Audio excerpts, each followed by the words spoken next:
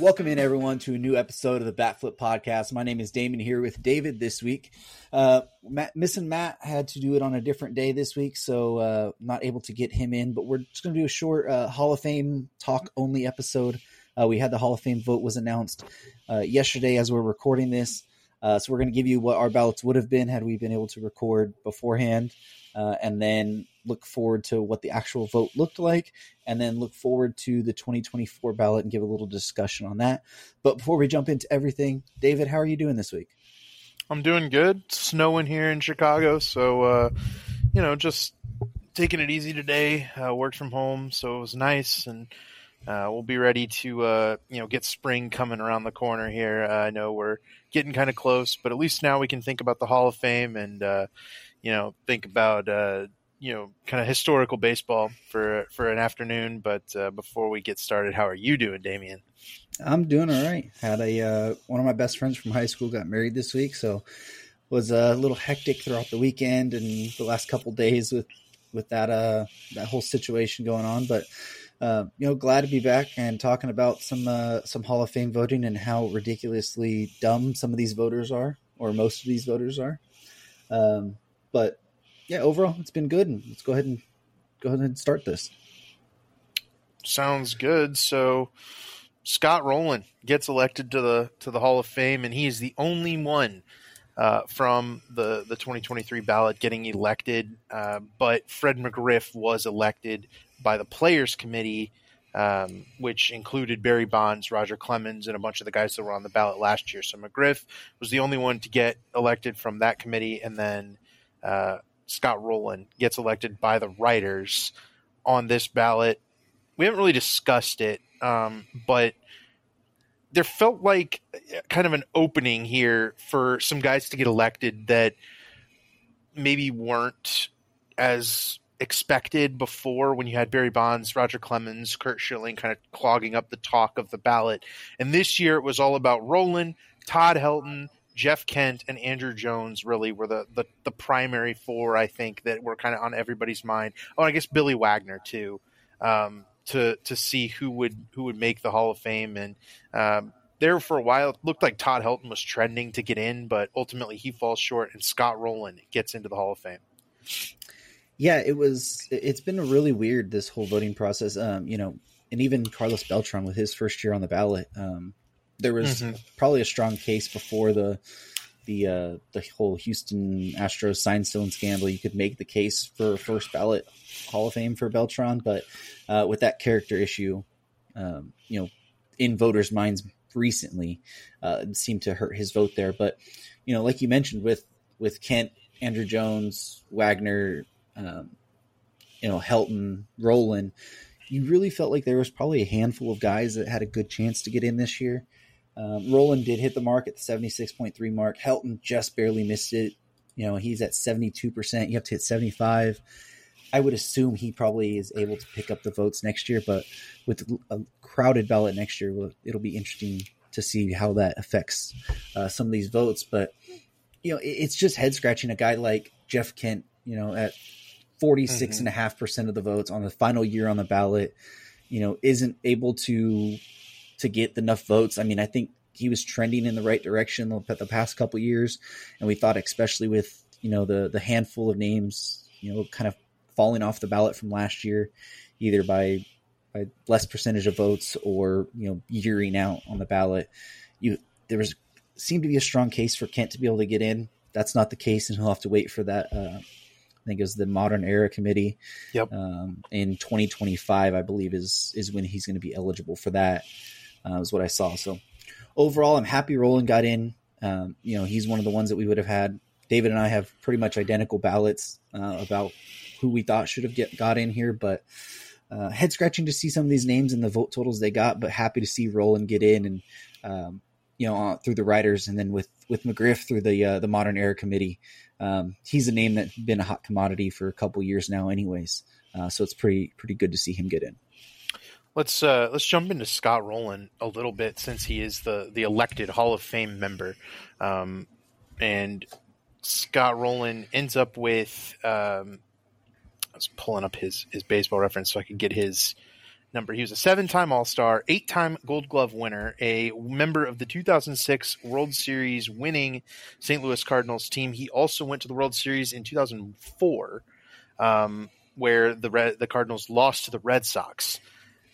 Now, his best season was that 2004 season where he put up 9 wins above replacement. And that 2004 season was super impressive because that was a team featuring Albert Pujols, who I believe won MVP that year, featuring Jim Edmonds and among other, really talented Cardinals players that were just an absolute thorn in the side of the Cubs.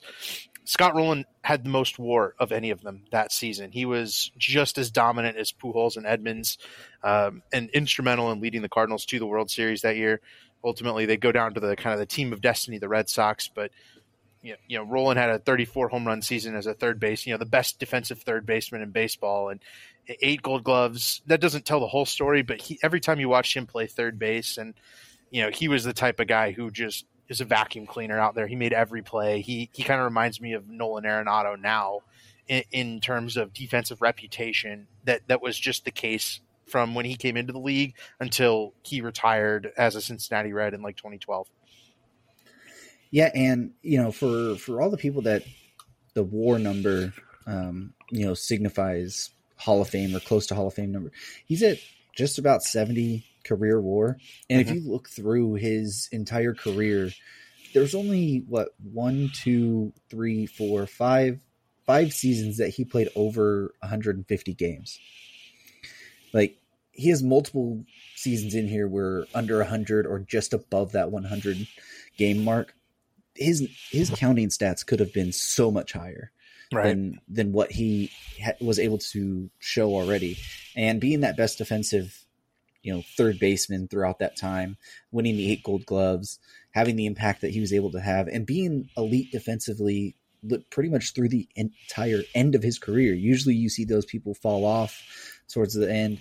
I know his last season, it was a little bit of a drop off there, but that's at the age 37. I mean, other than that, he's still in his second to last year at 36, had a 6.3 defensive value per Fangraphs.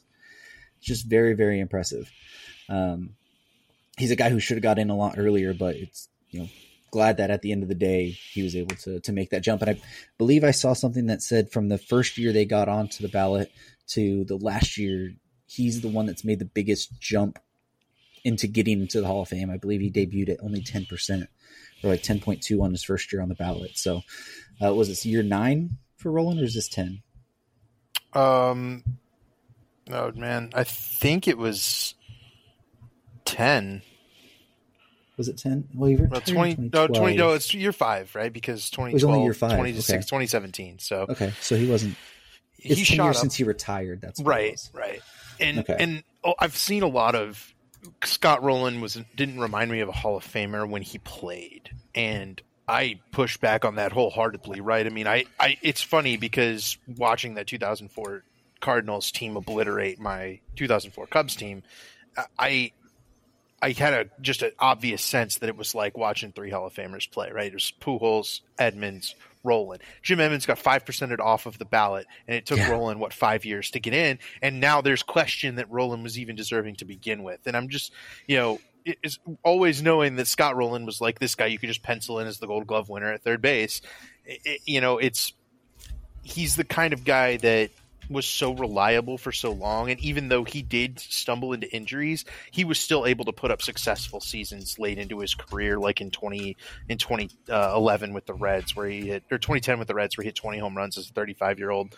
And he had a career slash line of 281, 364, 490, which was good enough for a 122 WRC plus. But remember, he played from 1996 through 2004, where his WRC plus was reduced, but this is not a guy who was under any sort of steroid accusation, playing in the era with a ton of those, Barry Bonds and Sammy Sosa and all those guys who do have those steroid accusations. Having done this cleanly and with the defensive reputation that Rolen has, I'm floored that we don't think of him as an obvious Hall of Famer, and obviously he wasn't even, he was often overlooked by Chipper Jones, who was an, first ballot Hall of Famer, and some of those guys. He and Chipper played almost the exact same number of years and had and Roland was a better defender than Chipper the whole time. Yeah, the one argument that I always hate about or around MLB Hall of Fame voting time is, are we talking about the Hall of Fame or are we talking about the Hall of Very Good? That argument pisses me off more than anything, because the guidelines or for lack of better terms, what I'm trying to look for what a Hall of Fame player looks like is so much different between what player, what position, and everything. Like we're talking about Fred McGriff here, who everyone, if you listen to it, everyone's saying Fred McGriff should have no doubt been a Hall of Famer, right? No doubt should have been in the Hall of Fame through the committee, and he had to get through the modern era ballot. And everyone uses WAR so much. He's a 56% WAR or 57% WAR guy, close to 500 homers with 134 WRC plus. And then you get, that's sure, it's a really good Hall of Fame candidacy.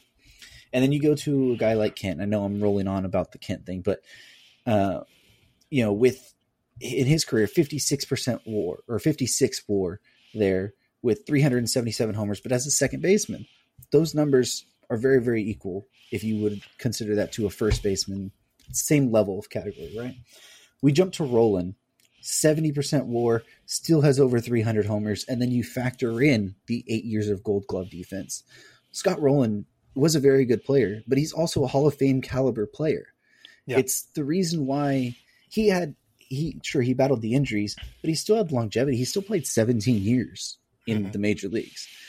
The longevity aspect's what hurts a guy like Andrew Jones, but Andrew Jones has all the Gold Gloves and stuff to back it up as well. But Roland had the ability to, even though he had injuries, played many years at a high level defensively and was still pretty good offensively to warrant this, this Hall of Fame induction. The whole Hall of Good thing, like what people say with Todd Helton, it very much irritates me. Yep. Every single year we come up about this, because MLB Hall of Fame voting is the most strict Hall of Fame voting out of all of the major sports here. And everyone has to say this small ballot or anonymous blank ballots all the time, where you have a ballot here that has I'm not say well over, but has at least 10 Hall of Famers that should be, or that are on this ballot. And probably you can make a case 15 of these guys on this ballot should be Hall of Famers. And you have some people getting 5% off, other people getting 10% of the vote who should be in, and I understand not everyone can make it on the first year on the ballot, but this ballot's just going to keep getting more stacked and stacked as we're coming up on it. And we'll talk about the 24 ballot here in just a little bit and why that is. But the Hall of Very Good argument just irritates me. And I know I've rambled on about that. No worries. I think you look at who went off of this list, right? And some of the people who are still on but probably don't have a chance to make it, like Torrey Hunter, who's got 6.9% of the vote, who's probably not going to make it next year. Torrey Hunter is the type of guy who is probably like a Hall of Very Good guy, right? And then you look at some of these other guys that end up off the list, right? R.A. Dickey, Matt Cain, Jacoby Ellsbury, your boy Andre Ethier, right? Jared Weaver, Jason Worth. Those are guys that we're going to look back on, or like even Mike Napoli, who's a coach with the Cubs right now. Like Mike Napoli at first base, you're like, oh yeah, I remember watching Mike Napoli play, but Mike Napoli was not a Hall of Famer, right? He's a Hall of Very Good guy. Those are good players. They all deserve, their glance, their look, but you're not letting those guys into the Hall of Fame. We're not talking about, guys who played really good for 4 years and had 4 decent years after that, and that was it, right? We're talking about guys who played for 17 years, who were, won 8 Gold Gloves, who hit 300 home runs, who hit 500 home runs. In Jeff Kent's case, set the record for most home runs hit by a second baseman, right? Andrew Jones set the record for most defensive WAR by a center fielder, right? Like, you've got these guys who have these superlatives that are so much greater, even without and this is specifically without the steroid and negative connotations that some of these other guys have. You've got Bobby Abreu, who's got like a 400 career on base percentage, and you're letting guys in like Vladimir Guerrero, who had a lesser on base percentage and lesser, overall numbers and lesser overall WAR, but because Vlad is very popular, he gets in. But Bobby Abreu is basically dead in the water at this point in terms of a Hall of Fame case. You're right. It's very frustrating because the guys who are not going to get in, and I'm looking ahead towards the next ballot, right? We're looking at some guys that are very familiar, probably with our viewers.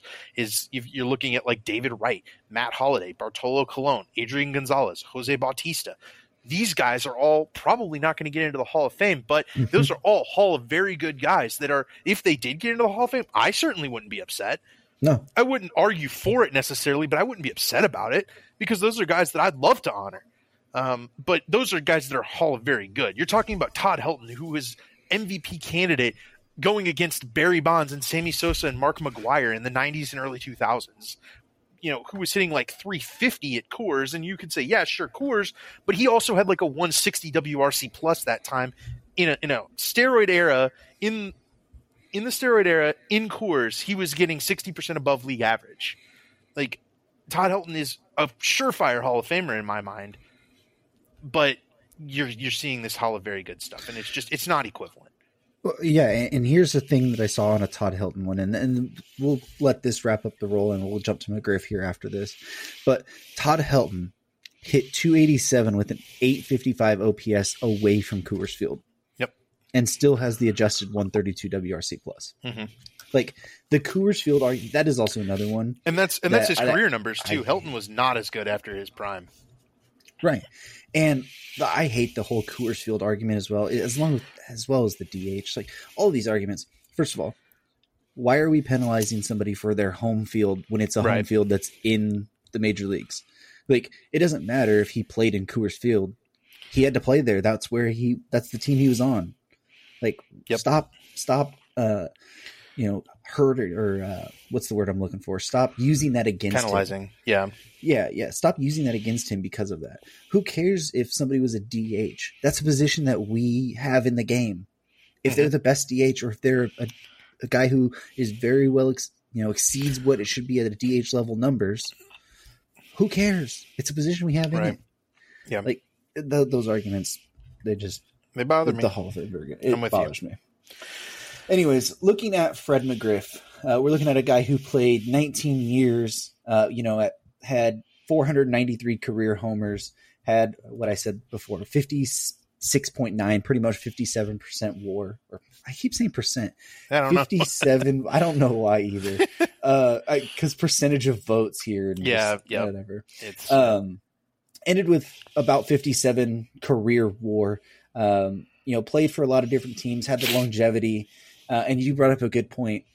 He didn't make it in on the writers' ballot, but he made it through the modern era. Had he had 7 more homers in his career, had that 2004 year where at age of 40 he played 27 games and only hit 2 homers, had he been able to play a little bit, get those 7 homers, and been at 500 homers for his career, probably would have made it in through the writers' committee. Well, you got to remember, 1994 was Fred McGriff's age 30 season. 1994 ended prematurely on a strike. Yeah, that is right. Yeah, Fred McGriff was at 34 homers at the time of the strike at 113 games. He absolutely would have hit 7 more home runs had they not gone on strike there. Had that been resolved in some other way. So penalizing Fred McGriff for the 1994 season is wildly outrageous to me, and I think he would have been elected had there been fewer crazy cases on the ballot when he was fighting his case, where he his time overlapped with Barry Bonds and Sammy Sosa and some of those guys. Had he not had to face those guys, if Fred McGriff was on the ballot this year, I think he would have been in easily. But because his case was obscured by guys with more home runs and with you're looking at Sammy Sosa and Mark McGwire and Barry Bonds and it's tough to reason Fred McGriff because he was definitely less good, but he was also clean, and they care about that. I will go over my ballot here in a second. I don't really care about that because it's baseball. If you're not pushing the rules, you're not trying. But to be suspended for steroids maybe could be considered one thing, but Fred McGriff doesn't even have accusations, and he hit 500 home runs in the steroid era. Like, you know, I'm really glad that this has been kind of corrected, and I hope that future guys who were really good in the past couple of decades there, like Dave Stieb and others, like Kenny Lofton, like Jim Edmonds, are able to kind of take this path to get in, because this committee has been doing a good job of rectifying mistakes made by the Writers Committee. We've seen Tim Raines get in via this. I think Lou Whitaker did get in from this. So it's really nice to get this rectified. And now I hope they, you know, can go in and get more of the obvious Hall of Fame candidates elected to the Hall of Fame, you know, that we know deserve to be there. And it looks like some of these guys like Jeff Kent are going to have to go this way as well. You know, your Hall of Fame voting is broken when you have to make a secondary committee of mostly players to have a second vote for people who didn't make it through the writer's ballot to potentially get into the Hall of Fame. Absolutely. You got guys voting with blank ballots on this ballot, which was absolutely a ballot, you know, deserving of multiple votes. You've got guys voting like Francisco Rodriguez only, which, look, I like Francisco Rodriguez. He's not even the best relief pitcher on this ballot. No. So he's got more saves than Billy Wagner, but Billy Wagner's a better relief pitcher. Like, it's just frustrating to see these guys. They all vote with, not all of them, right? But a good chunk of them vote with ego in mind. And they're the ones in power. And it's like, that's not the point here. The point is you need to choose the best players to represent baseball in Cooperstown. And they very rarely take that into consideration. So, and not just that, but you have people who use, like for Billy Wagner's case, they use his 10 innings in the postseason where he has like a 10 ERA to break his whole argument of a guy who in 903 career regular season has a 2.31 ERA and a 2.73 FIP, and has a 422 saves. Like the whole 10 innings in the postseason argument that has a 10 ERA, like that's why you're not voting for a guy like Billy Wagner. Who the hell cares, dude? Like it. Anyways, it's funny because the postseason results are so fluky for relief pitchers, especially. Yeah. It's based purely in 2 bad postseasons for Billy Wagner. Yeah. Or I guess 3 bad postseason appearances for Billy Wagner. He's got other postseason appearances where he was locked down. Yeah. Like, it just doesn't make any sense. And he even had 3 saves in the 2006 run for the Mets where they lost to the Cardinals again. But, you know, it's just frustrating that Billy Wagner is one of the best closers, you know, that I knew growing up, and you know, he pitched for a long time. He's got a really good longevity as a closer. He came back in 2010 and was he had a 1.43 ERA and retired as a 38-year-old. It's just insanity to me that, you know, we're having even a discussion on Billy Wagner. He feels like a lock, like a top 5 relief pitcher all time. In 15 seasons, Billy Wagner had an ERA over 3 one time. Jesus Christ. And that was only in 28 games. He got hurt in 2000. Yeah. Exactly. That was in that one where he had a 6.18. Every other year besides that, his highest ERA was 2.85. We talk about relief pitchers a lot because of the contract negotiations and stuff, and relief pitchers are so common in getting contracts. One thing we always talk about is how volatile relief pitching is. Yeah. Billy Wagner was not volatile. He was a lock for a sub 3 ERA and a ton of strikeouts. At least a strikeout an inning, if not more, every single year he played. And that's, he doesn't get any credit for that. And it just stinks, man. No, it does. So before we jump to the 2023 ballot, I know we've kind of just went about talking who got in and how stupid it is, but let's let David run through his ballot of who, you know, obviously we don't get an actual vote, but we make our mock ballots here. Mine and David's ballot are identical here, so I'll let him run through it and just know that's my exact same ballot and reasonings. Yeah, absolutely. So I'll lead off. We both had Scott Rowland, obviously.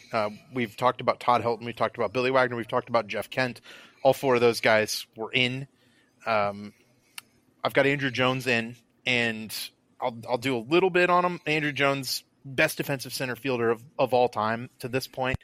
And by the numbers, and then he has 400 plus homers, which to me just it doesn't matter. Like it genuinely doesn't matter to me how long he played, because that's what a lot of the citing that is not voting for Andrew Jones is seeing, is that, oh well, he fell off after age 30 and he didn't really play as many years as Scott Rowland or some of these other guys.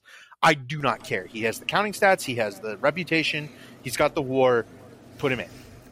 67 career WAR. 67 career WAR. It doesn't matter how long he played. He accumulated that much WAR, which is insane.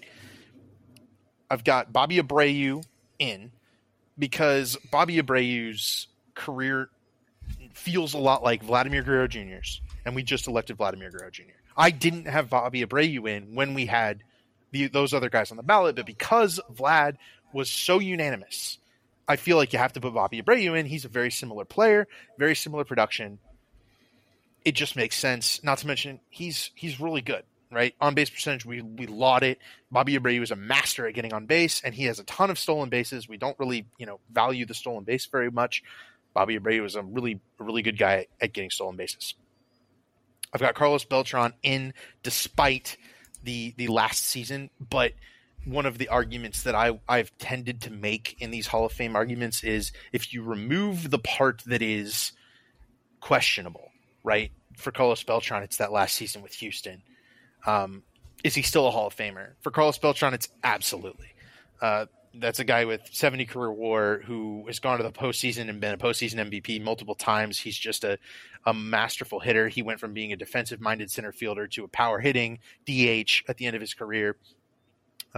Beltran's an easy one, but the reputation is tarnished because of that late thing. I think eventually he'll get in, but for now, it's too fresh in their minds, the voters' minds. So I have Gary Sheffield. He still almost got 50% of the votes. Right. I think his path is there because he's better.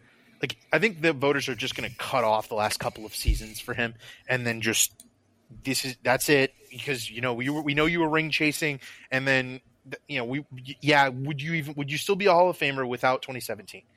I would say yes.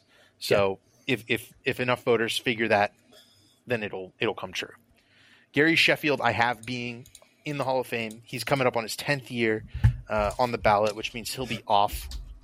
Gary is one of the guys who was suspected for using steroids in the 90s, but this is a guy who has very similar numbers to Sammy Sosa, Fred McGriff, Mark McGwire, a lot of those the big home run hitters from the 90s and early 2000s. Gary, though, was able to do it while playing infield defense as well, which gives me just a little bit of an edge on him. But I was voting for Sammy last year as well. I just think these steroid guys are all members of the same club that are just never going to get in with this committee. And it's frustrating because David Ortiz has the same level of involvement in the steroid era as Gary Sheffield. He was on one report.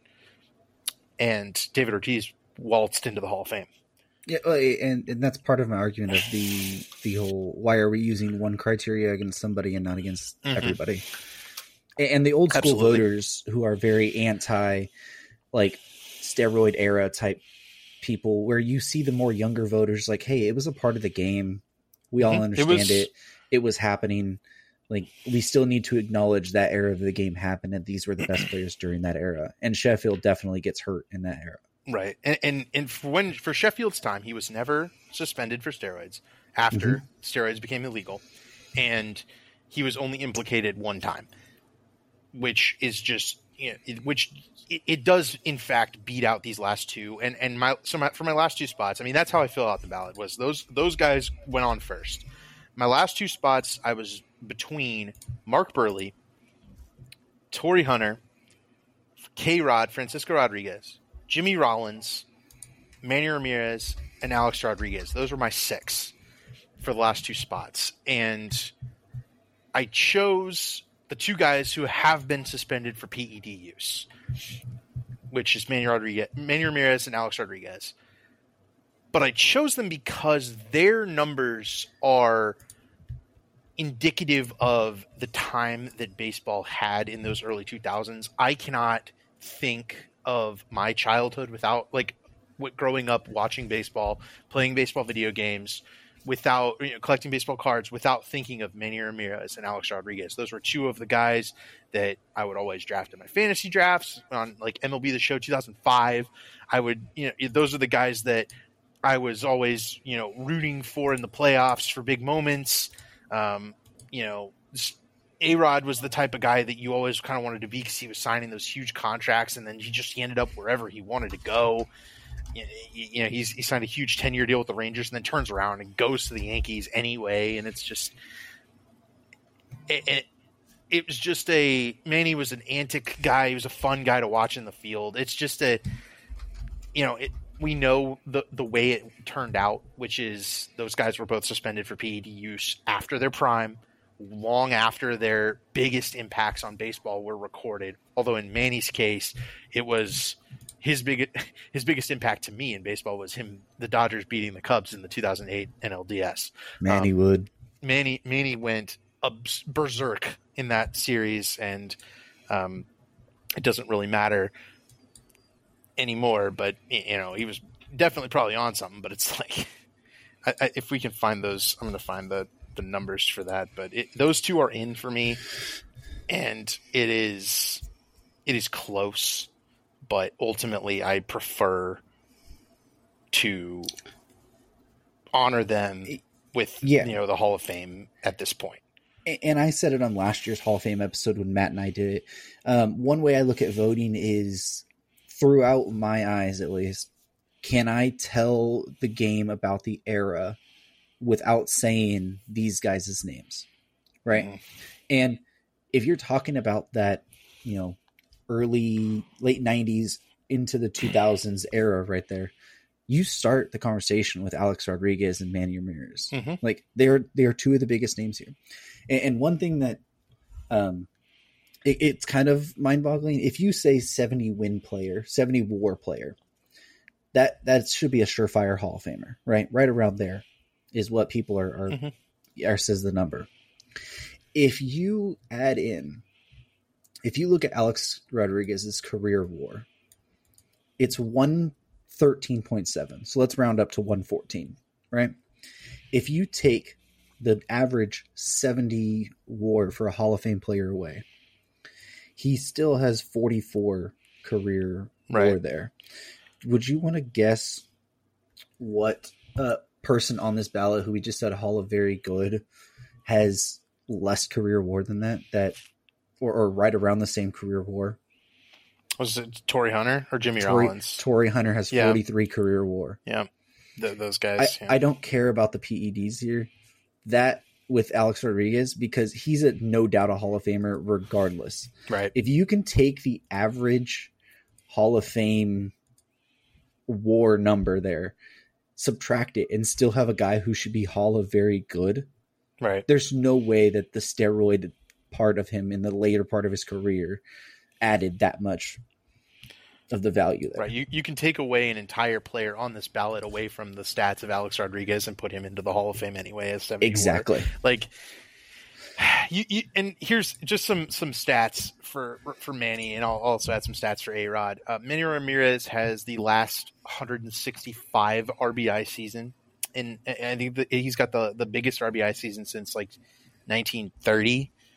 By anybody. RBI, obviously just a fluky stat, but Manny Ramirez playing on that 1999 Cleveland offense with Jim Tomei and some of those other guys that are, I think, also Hall of Famers: Kenny Lofton, Roberto Alomar, Omar Vizquel, David Justice. He ends up with 165 RBIs that season. That's the most since 1930. So that's a massive stat. And then also he has a 500 on batting average he had a 500 batting average in the 2008 playoffs with the Dodgers, 520, 667, 1,080 as a 36-year-old when he pretty much single-handedly eliminated the Cubs from playoff contention. So, this is a guy who was really good for a really long time, even though he was not a defensive-minded player. He was a guy who could get up into the 180 WRC plus and was routinely a 30 to 40 home run hitter and won a World Series with Boston. Took Boston obviously to break the curse. So, he's the kind of guy I view as a Hall of Famer, and I kind of always have. And then A-Rod is a very similar way. I think he was the first rookie player to have. He had like a Troutian rookie season at age 20. I think it was his first rookie season. He had the most extra base hits of any 20-year-old of all time in his first season, 1996, as a 20-year-old. Yeah, and then both of those. I mean, absolutely. Yeah. It mind boggles me that people. I mean, I understand the steroid argument there, but it's just boggling that they don't have, more than 40% of the vote. I mean, either one of them, they're at 35 and 37 on this ballot. Like, yeah. It's mind boggling. But anyways, before we wrap it up, let's look forward towards the 2024 ballot, which sees probably another handful of, Hall of Famers in our eyes adding to this ballot. Yeah, let's look. So the only guy who fell off was Jeff Kent among guys who have the 10th year. And then the guys who were 5%ed off was every single first time vote getter, except for Francisco Rodriguez and Carlos Beltran. So there will be a lot of spaces to add more guys. And the first, and probably, I would say, Hall of Fame lock is Adrian Beltre. And this is exciting because getting to talk about Adrian Beltre is fantastic. He was fun to watch his whole career. And this is a dude who played for a long time. And, you just elected Scott Rowland. So, I mean, Adrian Beltre is kind of inarguably a better player than Scott Rowland in total. But, he was around forever. And that's a dude who was extremely talented, great defender at third base, was able to play it his whole career, and went to the World Series a few times, but didn't actually win it. He was always good in the playoffs. I love Adrian Beltre. Still not over the Dodgers trading him in 2005. Right. And he went to the Mariners after that too. And yeah, he kind of revitalized his career in Texas. I think of Texas Adrian Beltre, but he hit 48 homers in 2004. Yeah. Mm-hmm. Second guy that you're going to know, Joe Mauer, getting Hall of Fame votes next year. And I think you're going to have to elect Mauer. Because eventually Yadier Molina is going to be on this ballot, and they're going to elect him first ballot. If Joe Mauer doesn't get elected first ballot, and then Yadier Molina does, I'm going to be very angry. I'll be angry when Molina gets elected anyway, but I'll be like, I get it. I'll be less angry if Mauer gets in right now, because you're telling me elite catching is good. Joe Mauer was an elite catcher, although he didn't play as long as Yadier Molina. Yeah, Joe Mauer is by far one of my favorite players of all time. And I mean, I have a little bit of bias, but the way that he was able to play the catcher position for so long, and even he dealt with some concussions later on in his career. Yeah, he got injured out. He could have gotten a little bit more. Yeah. He probably could have gotten to 60 WAR. It's just. Yeah, I mean, he did concussions and he had to play a little bit of first base for most of his last couple seasons even. Mm-hmm. But yeah, he at 100% should be in my eyes, but that is a lot of biasy as well. He's one of the final players, I think, that's going to enter the Hall of Fame ballot with a 300 batting average. I don't think you're going to see very many guys getting here with a 300 batting average anymore. I think Pujols fell below. Well, he might have gotten back above. But then you're also going to, Trout's not at 300 batting average. Pujols is below. He's 296. Right, yeah. So I was trying to think of other guys who might have 300 batting average, but it's very rare at this point to have a 300 batting average, and Mauer was at 306. Yeah. Also adding to the ballot, Chase Utley. He'll be a very interesting case, I think, because he's got the WAR. He's probably got the pedigree as well, but does he have the impact is my question. He's going to have it based on his defensive value at second base, but then you just didn't elect Jeff Kent, who was a better second baseman than Chase Utley in terms of offense, but he obviously wasn't as good defensively. So what, you're telling us you needed to be really well-rounded second baseman? That's going to be a bit confusing. And another thing that is sort of kind of a comparison between Utley and Kent as well is Utley was very brash with the media, which you got to remember, these are writers at the end of the day who decide the fate here. He was very brash there, but for what it's worth is he does have more WAR than Jeff Kent. He's at 61.6. which that's been a big argument the last few years. More WAR, but fewer homers, and Utley is only a 117 OPS plus, WRC plus type of guy. So, but a lot of that comes from his down, his down last few years. And again, this is where I do wonder, why are we so insistent on promoting longevity when obviously a lot of these guys fall off late in their careers? Give me your peak. Let me see what your peak is, right? Let's see what your best years have. Chase Utley's best years, he was, the best second baseman in baseball. So, he's definitely 2007 season. He's definitely a very good candidate, I think, next season, a good one that'll be talked about, because you'll be lumping him in there with Todd Helton, and he's obviously going to. I think he'll be higher up on people's minds than Jimmy Rollins.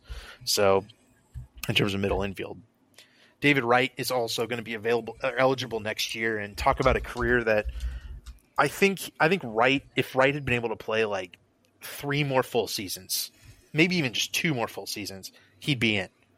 But as it stands, I think Wright will not. He won't get in next year. I don't even know if he'll get 5% of the votes. Yeah, because it's been so long since people saw a really good David Wright.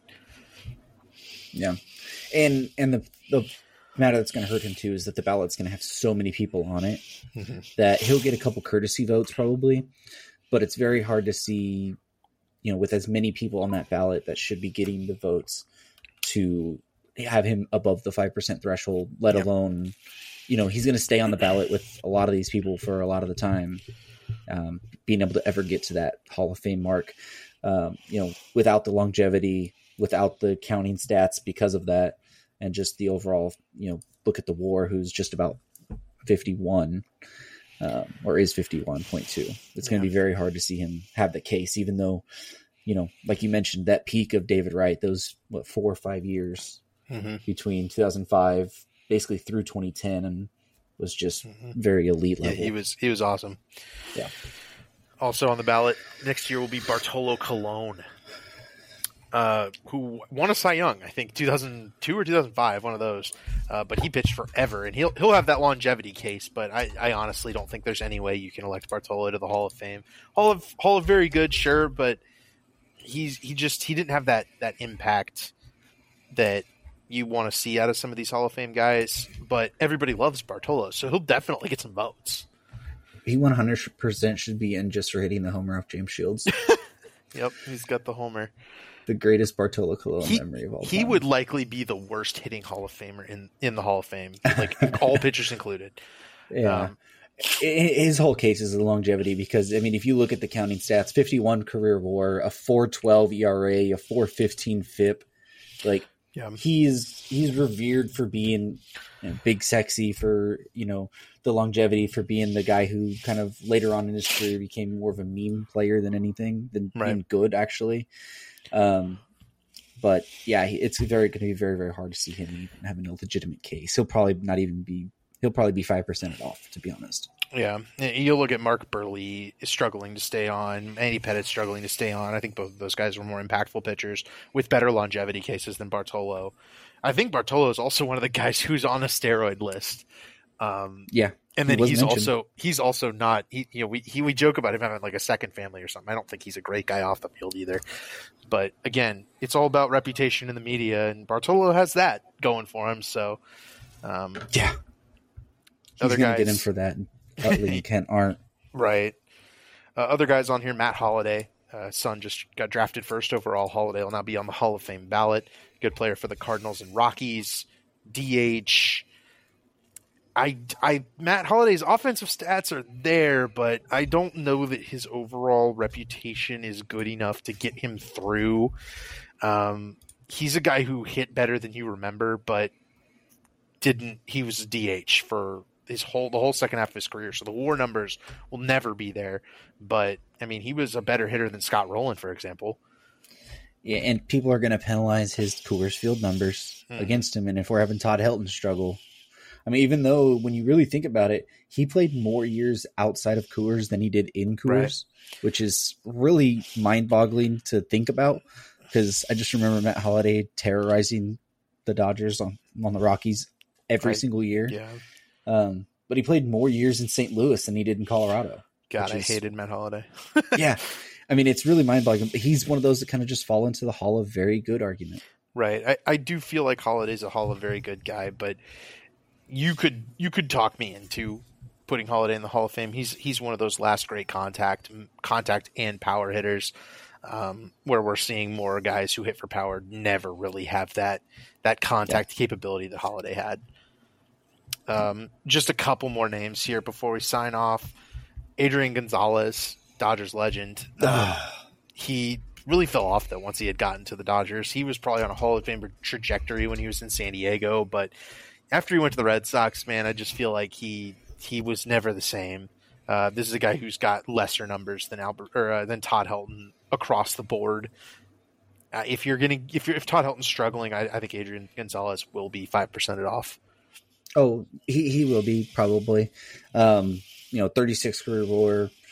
He was probably, if you remember Adrian Gonzalez, you probably think he's better than what the numbers say. 287 average, over 300 career homers. I remembered him more as a better defensive first baseman than what the numbers say. First bases just it penalizes. Yeah. WAR is a bad ranking for guys like Matt Holliday, Adrian Gonzalez, and the next guy we're going to talk about. It just doesn't work for them. Yeah. We just need to look at their impact. Adrian Gonzalez definitely had that impact early in his career, but later on he felt like a kind of a thing that was slowing the Dodgers down, coming down to the end of his career, like especially when I think about like the 2016 NLCS. Adrian Gonzalez got thrown out at the plate at one point in that series, and it's like anybody else with a little more athleticism might get that run across, and it might change the dynamic of that series. So, that's just how I remember Adrian Gonzalez, but I do remember those Padres years where he was hitting 40 homers in pitcher-friendly Petco where Jake Peavy was going off. So, had he played anywhere else, he might be at 350 homers, and then we're talking about something else. So, Lastly, the last name I'll call, I'll give you the rundown after, but Jose Bautista is going to be on the ballot next year too, and I'm a big fan of Jose Bautista. He's going to get 5%ed off, but man, his peak numbers were higher than his career WAR, which it tells you everything about Jose Bautista. He's got a great story. He came from, being bounced around, missing a bunch of teams to, being an MVP level player. I think he might have won MVP actually. 2010, I think, right? Nope, he didn't win it either year, but he was a 6-time All-Star. You can't tell the story of the early 2010s without him. He was hitting 50 homers and making those huge swing changes and kind of changing the way you approach slugging in your mid-20s. But every other year around his prime, he was just completely miserable as a player. And it's disappointing because if he had played his entire career like he played his prime, this is a surefire, no doubt Hall of Famer. But as it is, this is a peak performance guy, kind of reminds me of Corey Kluber in that he's got a peak that is just so memorable, but he doesn't have any longevity around it. He doesn't have any performance around it. It's very difficult to build a case for him. But man, that peak was fun. It was a lot of fun to watch when he was hitting tanks and Rogers Center with him and Edwin Encarnacion back to back. Yeah, he's got the most famous home run of all time too. And it's the whole thing behind our logo. I mean, the Jose Bautista bat flip throw right there, that is the basis of our logo for this show. So we will always remember Jose Bautista for sure. Yep. We'll be rooting him on for sure. I do hope he gets in. He won't, right? But I will be cheering for him for sure.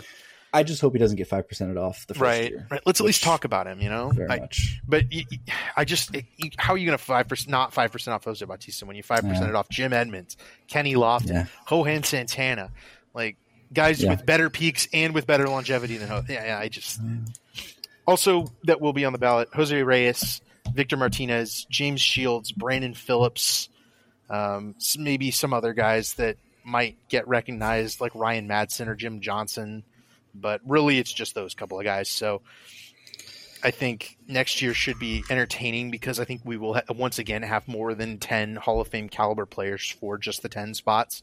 And then we'll see baseball writers voting for nobody. Can't wait. Yeah, I mean, we're going to have only 2 people that are probably worthy Hall of Famers being off this ballot. I mean, obviously with Rolen getting in and Kent falling off. I mean, and then you're adding, what I said, another handful of names. So I swear when I see blank ballots next year, I'm going to lose it. Yeah, I mean, you got to – these are Hall of Fame players. I think we've got a good opportunity maybe to get Helton and Wagner in, really cheering for Wagner. Yeah. You know, and then obviously Beltran and Mauer. I mean, they could elect 4 guys next year. I think there's an outside shot at that. Elect 10 challenge. They should. It's not going to happen. But, you know, we went a lot longer than what we were talking about beforehand. But I think it was some good Hall of Fame talk here. You know, we will be back, I believe, next week with the full-on, our actual rundown of actual moves. And we might get a little bit of Matt's feelings on the Hall of Fame voting and what it looked like from there. But before we finally sign off on anything else you want to wrap up on, David? Nope. I'm good. All right. We'll see you guys next week. Yep. I'm going to end it with Hall of Fame voting is stupid.